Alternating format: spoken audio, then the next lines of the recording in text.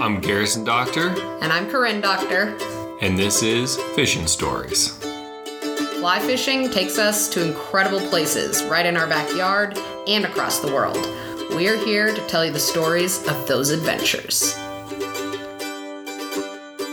The Fishing Stories podcast was born out of an idea that Garrison and I had while we were thinking about how can we recreate that moment right after a fishing trip when you want to tell all your friends about all the things you got up to. Sometimes over a beer, sometimes around a campfire, but for these purposes, it's coming through your speaker or headphones. We find ourselves in the midst of the global pandemic right now, so we had a little extra time to sit down and record some of our favorite fishing stories, and we have now found the opportunity to call some of our favorite friends who have great fishing stories. Yeah, so today on the podcast, we have one of our favorite people, Francisco Vilches, goes by Pancho. And Pancho is coming to us from Patagonia, the Chilean side of Patagonia, sort of middle southern, I guess. Patagonia is a pretty big region, and he'll talk about that a little bit.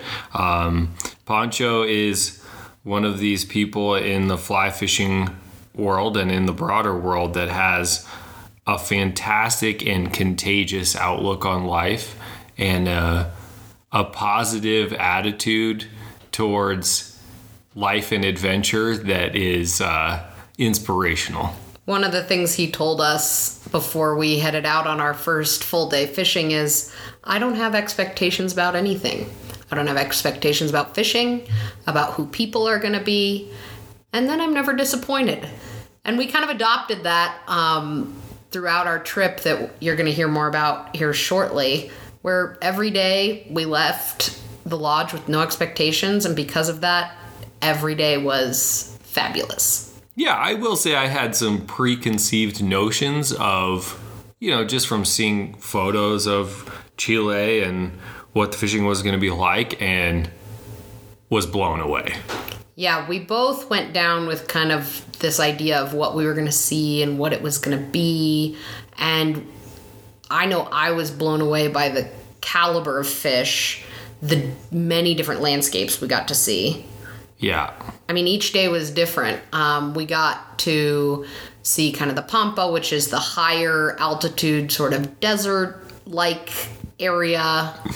Yeah, I mean, it's just amazing how many different ecosystems are compressed into this very small geographic area in this region, which allows you so many opportunities from a fishing perspective.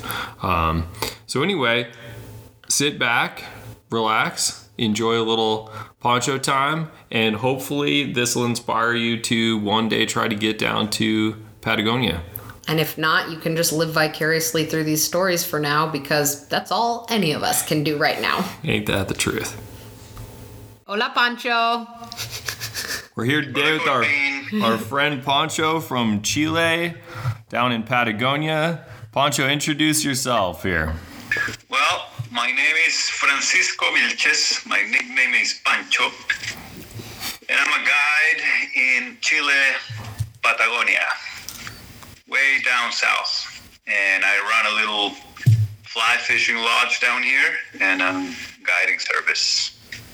And we can attest that it is a top-notch guiding service and beautiful lodge. Yes. If you go, when you go, you will be one of the family. What is, describe the region where you are a little bit, just because not everybody's lucky enough to have been to Chile or Patagonia or specifically the Coyhaique area where you are.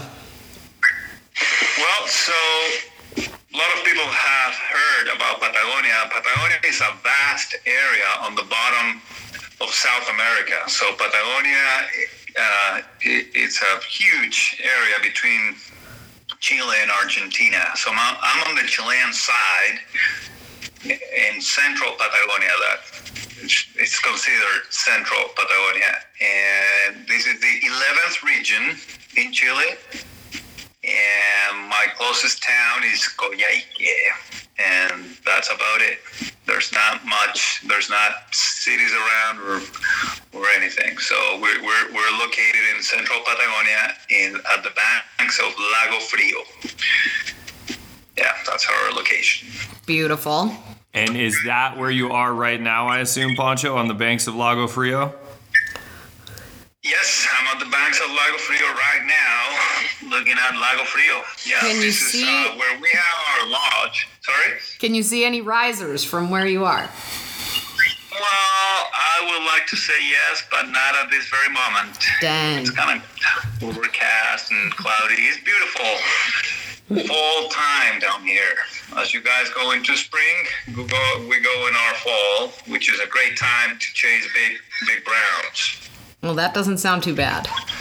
Yeah, we wish we were there. So speaking of being down there, Pancho, we wanted to kind of relive some favorite moments from our trip when we were down to visit you a few months ago, and wanted to see if you had any highlights from your perspective. And just to set the scene a little bit, Garrison and I had the opportunity to go fish with Pancho over Christmas. So we got there a couple days before Christmas and then fished that entire week, and we got to see some incredible water.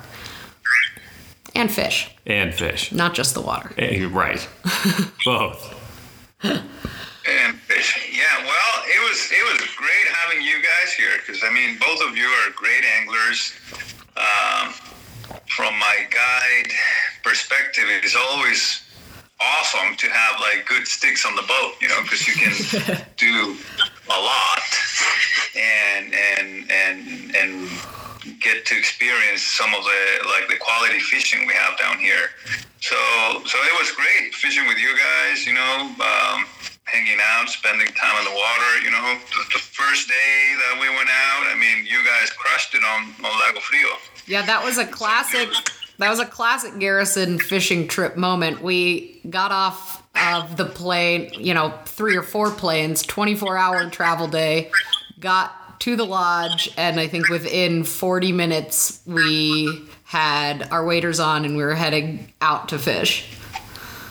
Yeah, I didn't know if you guys were too tired, you know, and I offered, and you guys were like, yeah, of course, you know. I thought we had a lot of clients, you know, they get the first day off, you know, they get here, they kind of relax, you know. So yeah, I remember asking you, like, what do you want to do? You want to chill out, have some cocktails at the lodge, or go fishing?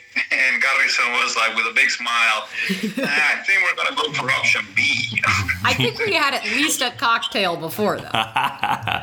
Oh, yeah, he had a few. and yeah, we went right away to the water, and well, you guys did a good job. Corinne has no chance. That's right. Well, Corinne has a bad habit these days when we go to a new location of catching the first fish while I'm sort of getting in the zone a little bit, which always just kind of gets my juices flowing a little bit. So it was classic that I think I hooked and lost 3 in the weeds, and then Corinne landed one before I finally got one in the net.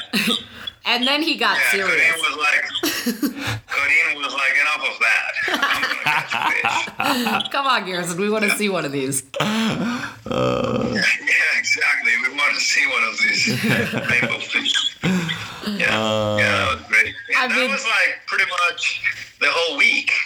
Oh, yeah. Yeah.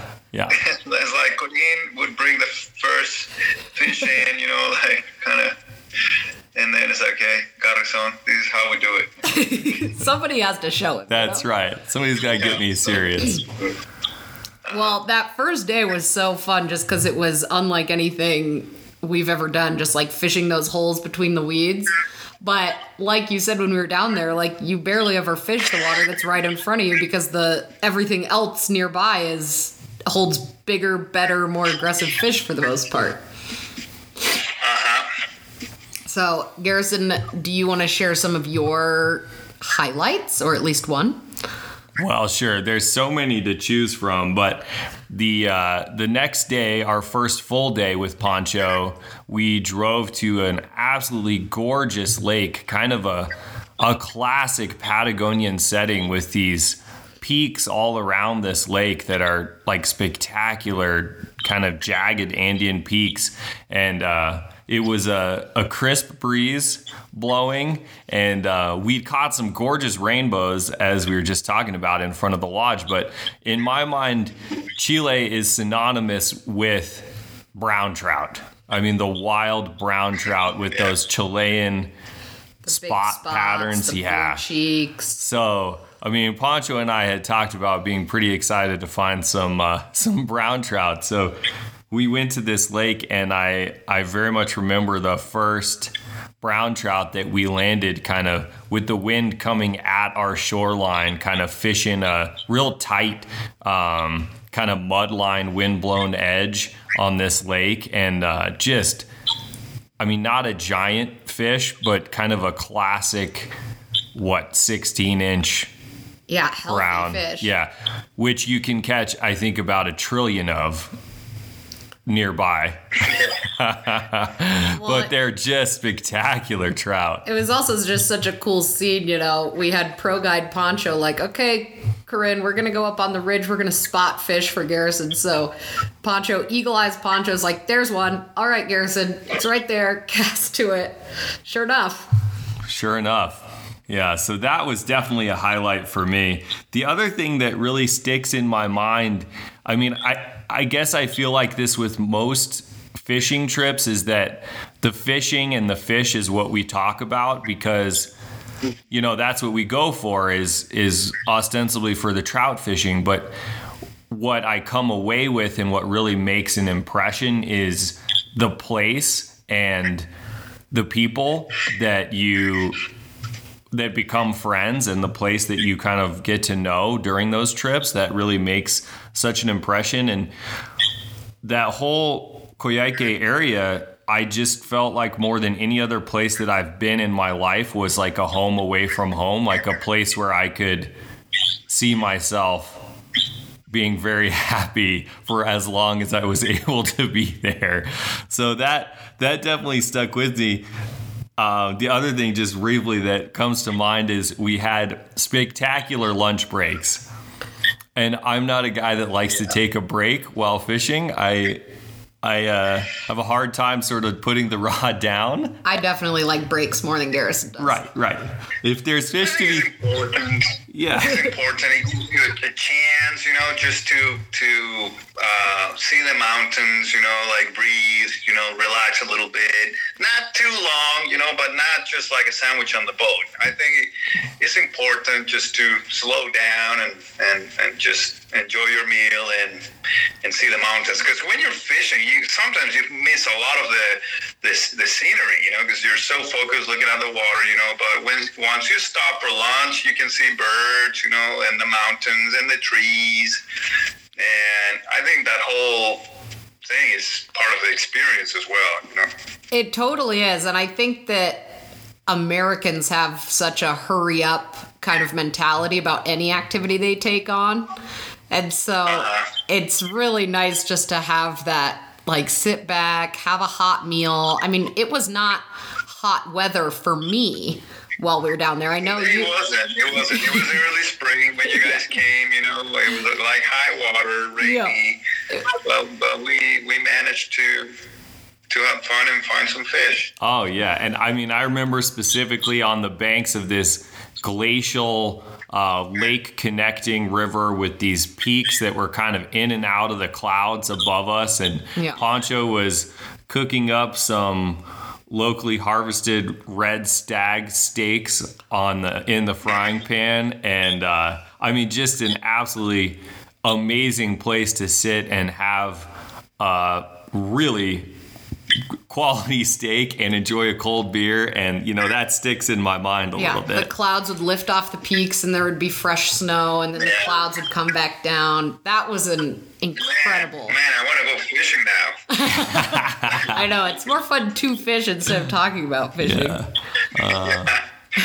right, Corinne. You know, now that now that you were mentioning the Coyhaique area, it's really a sort of a unique place in Patagonia because in this area of Chile, we have both sides of the Andes. Right. It would be something like similar to have both sides of the Rockies, because our main border with Chile and Argentina is the Andes, the huge mountains. Yeah. But in this particular area, we have both sides of the Andes. That's why we have so many options, because one day we fish like the pampas, like the flatlands. Yeah.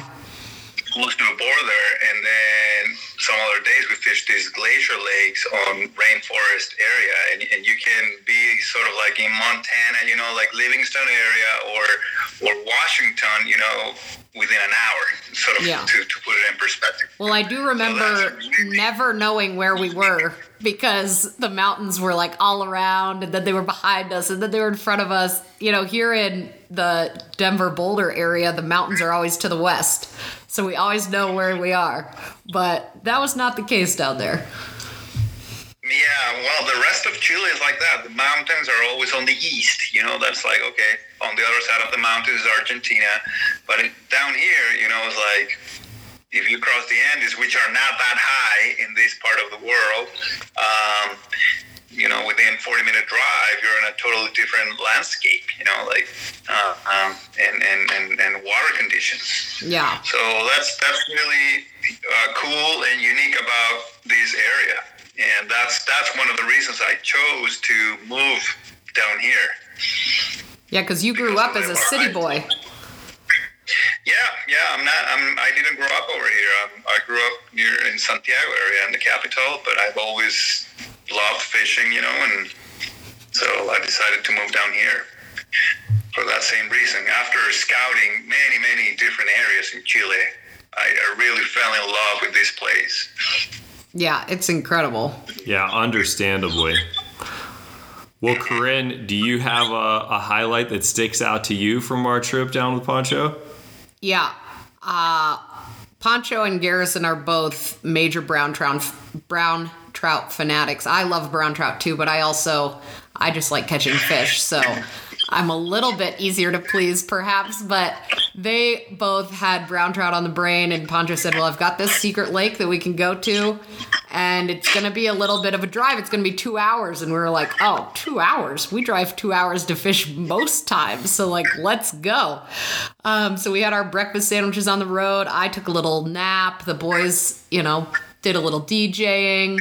We got there, and the very first spot we were fishing, Pancho grabbed me by the elbow. He said, okay, we're gonna fish over here. Garrison, you go to that side right over there, and there's fish everywhere. Just go ahead and cast. And I think it was maybe my third cast, and just short little casts as my guide instructed, and just kind of jigging a little bugger, and the biggest orange flash came up and smashed my fly. It was so visually incredible, and then it was such a heavy fish, and it wanted to go under the bank and try to get off, and luckily I landed the fish pretty quickly. I had a great net guy and a great instructor there for where the fish could break me off and keep him out of there. And it was the most gorgeous fish I've ever seen in my life, and absolutely the biggest trout I had ever caught. I mean, one of those fish, like I told Pancho, you look up brown trout in the dictionary, holy smokes, there it is. That. Man, that fish was just immaculate. It was one of those fish when I was like, oh, good, Corinne's got a fish on, that's exciting, do. And then you see it roll and you're like, oh my goodness. And it was jumping, and of course I was like hooting and hollering because I don't totally hold back on excitement when I'm fishing. This is not just a trout. This is like a 6-pound brown trout of a lifetime trout. Yeah. And then we proceeded to catch 5 more just like it. Yeah. Yeah, I remember that was fun. It's like, this is your biggest brown. And then 15 minutes later, it's like, no, this is your biggest brown. No, this one's bigger. This is my biggest. Yeah, we went like that. Yeah, that was great. Yeah, that lake we affectionately refer to as Secret Lake number 17, and we ended up fishing there again because I just loved it so much. I mean, it was... Because you got addicted to it. I did, yeah. It was... We would go today if we could. We would go today. It was the perfect compromise of quality and quantity. And Pancho, you could elaborate on this, but it seems like there are places where if you really want to go for huge fish, which we're doing next time, yes or yes, but if you really want to go for huge fish, there are places you can target some really, really big browns, but you're probably not going to get very many chances in a day. This lake provided a lot of chances, a lot of hookups, some decent numbers, but then the quality of the average fish was incredible. Yeah, they were big fish. They were healthy fish. They had incredible eats. I mean, even though we were fishing like little buggers and small streamers, they would take almost on the surface. Right. It was incredible. Right. Yeah, I distinctly remember a couple of those fish eating from coming up from the bottom. So the first thing you see is that brown trout flying out of the water where you know your fly was. Just spectacular. Yeah. Well, as you said, that fishing lakes down here, it's a great, it's sort of a highlight. A lot of people says, no, we don't fish lakes. We're river anglers. But the way we fish lakes and the amount of lakes, we got down here, I think it's a highlight of this area, because as you experience, we're not using little chironomids, we're not anchoring or using bobbers, so it could be really fun to fish lakes, fishing streamers or sight fishing, just like saltwater flats, for bonefish, but for browns, especially a little more in the summer. But that's great down here. And as you said, there's places I call like zero or hero, because there's some big lakes, with inlets and outlets, and sometimes in these places you can find some really big browns. But you really got to commit to it. It might be one or two chances, to get like a 30 plus inch brown, and that's really cool down here because you can still find those fish on a regular basis. You got to work for them. It's like big fish do not fall from the trees in Patagonia, but if you work hard for them, you're gonna find them. So, well, and didn't you go check out a new lake like 3 days after we left? Yes, I did. Yeah, that was just like on New Year's Eve or something like that, or the same day of New Year's. Yeah, and I got this massive brown at a place that I wanted to check out for many years. And then, I had the time. I went there and caught the fish. I think I sent you a picture. Oh, you did. How big was it, Pancho? Oh, I don't know, 30s plus, like a good 15-pound brown, That's amazing. Solid. Yes. And it was caught, not with a sink tip. It was with a floating line, a little streamer, but floating line on a little flat, so it was fun. And I've never seen anywhere in the world. I fish many places, but I've never seen places where you can find big brown trout in shallow water, for the most part, year round or the whole season, Right. Fishing season is not open year round here, but I mean, you know what I'm trying to say. Yeah. So that's really cool. So if you really want to put the time and effort to catch a big brown, that's going to happen down here. Garrison wants to next time. Yeah, I'm in. Put me in, Coach. I'll come. I just might have to take a few more breaks. Yeah, I know. Yeah, and we have the classical, like freestone or spring creek fishing, with more numbers, with more fish. We have the classical trout fishing down here, but we also have this lake fishery that is really cool, Yeah, I was so excited to experience that because, like you were describing, that bobber with a chironomid, like that's really most of my trout lake fishing that I personally had done previously. like maybe throw a little streamer every once in a while, but the most effective thing was always like bobber with chironomids and nymphs and whatnot. So that was just, it really opened my eyes to some cooler ways to fish lakes. Yeah, I mean, the fact that we came back and I was telling Tanner on our team that I didn't fish a single nymph and I never fished anything smaller than 3X. Because there's no need to. I mean, we were fishing streamers or big dry flies. And don't get me wrong, I mean, they're wild brown trout. They're not easy. They're not stupid. But also, they're not that pressured. So you put a streamer in front of them on 2X, and they're probably going to hammer it. They will, yeah. They can be, I realize they're very people shy, but when it comes to a fly or the size of the tippet, they don't care. They're not used to see people or shades. I guided for a while in Canada near Toronto, some rivers that would get a lot of pressure, and you could work a hole over and over, with nymphs.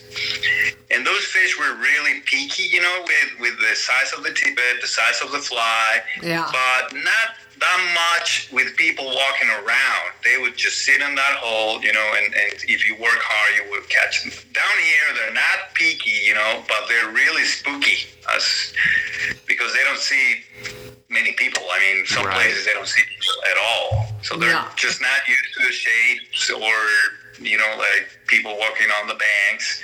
So as you said, they're not stupid, but they can be very spooky and challenging as well,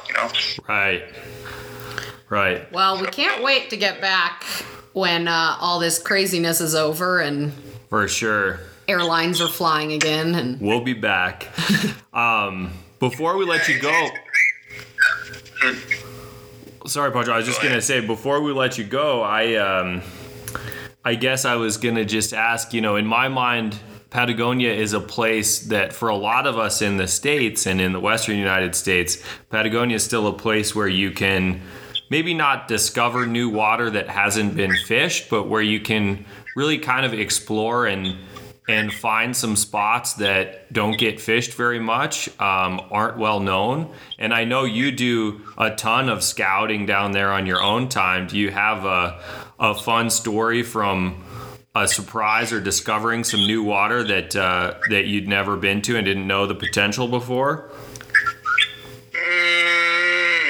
I don't know if a fun story, but what you're saying, it's true. And that's one of the things that I really like about down here, I think the Sand region, particularly this area, is one because it was so difficult to access, because of the mountains and the fjords and the Pacific Ocean. Is one of the last places where the white man, Europeans came. So it's pretty untouched, I mean, the oldest house down in these areas got to be like 80 years old. Everything is kind of new, and there's a lot of water. There's a lot of places where you can access only by water or air. There's no roads, and one of my favorites actually is just going out on a little boat that I have, this semi-rigid, and just go out on the fjords and just try to find rivers that dump into the ocean, and just try to swing flies for sea run browns, or salmon, Chinook, and that's really cool. I mean, being down here year round, just the possibility of explore and find new water. In some places, maybe too remote, I'll never be able to take clients down, but that's one of the things that keeps the fisherman dream alive. You know what I'm saying? So you're always hoping to catch that big brown, and that could happen down here any moment, like the biggest fish of your life. Well, we can't wait to hear about when you catch the biggest fish. Yes. What's the biggest king salmon you've ever caught down there? The biggest king salmon we got on a scale, it was 32 kilos, which would be a little bit over 70 pounds, Wow. That's just a horse. On a fly, yeah. They're huge, and they're hard to land. It's like a freshwater tarpon, they just go Yeah, crazy. they just do They're not so give up easy. powerful. Yeah. So although we don't target that much as an operation, because the runs are not very, we don't have huge runs like in Alaska. The only cool thing is just the size of them. I mean, the size of the salmon, the average fish, it's got to be 40 pounds, Yeah, that's incredible. Incredible. Yeah, so they're awesome to catch when they're coming just fresh from the Pacific, And yeah, I love it. And with this salmon, you could tangle, a big brown trout or a huge rainbow trout, like a steelhead or a serum brown. Right. So it's very exciting, whenever you're drifting these rivers on the mouth of the ocean and just tossing streamers, sort of blind casting, and you never know what you're gonna get. That's so crazy. I love it. Well, awesome, Pancho. Well, we so appreciate you taking the time, and we can't make it back. Tell everybody how they can learn more about Chile Trout Lodge if they want to come book a trip. Well, you can call the guys at Red Your Water and have first impression, and have learn about them, or you can go online, chiletrout.com, and there's some basic information there, and that's how you can contact us, like email or phone call, and we'll be more than happy to talk about a possible trip or the programs that we have, 7 day or 10 days, like how to get down here, just to solve all those questions you might have. And we always like to hear from new people, So yeah, if somebody's interested in coming down here, just drop us a line on the internet. Perfect. Okay, my friend. Well, you take care down there and keep us posted on the fish updates. We want to see that next big one when you go on your next scouting trip. I will. We have a lot of free time now, so we're figuring out this whole world madness. We had to close our lodge 1 month earlier than what we expected. So now that we deal with the clients and refunds and stuff like that, now we're gonna have time to go fishing. We have almost 2 months, a month left of fishing season. So yeah, we're gonna take advantage of that and go explore, and we'll keep you posted. Absolutely. Keep sending those pictures. We can't wait to see them. Take care, my friend. We appreciate it. We'll talk to you soon. You too. Well, Okay. thank you very much. Once again, a big thank you to Pancho for joining us and reminiscing on all things Chilean Patagonia. And thank you for listening. Just a quick reminder that if you want to find out more about Pancho's operation, the Chile Trout Lodge, you can go to chiletrout.com, or his Instagram is Chile Trout Patagonia. And if you have any questions for us, comments, or maybe even your own fishing story, please shoot us an email at tellusafishingstory@gmail.com. Fishing Stories is brought to you by Rep Your Water, and the mandolin jingle was performed and recorded by Sam Williamson. Thank you. Until next time.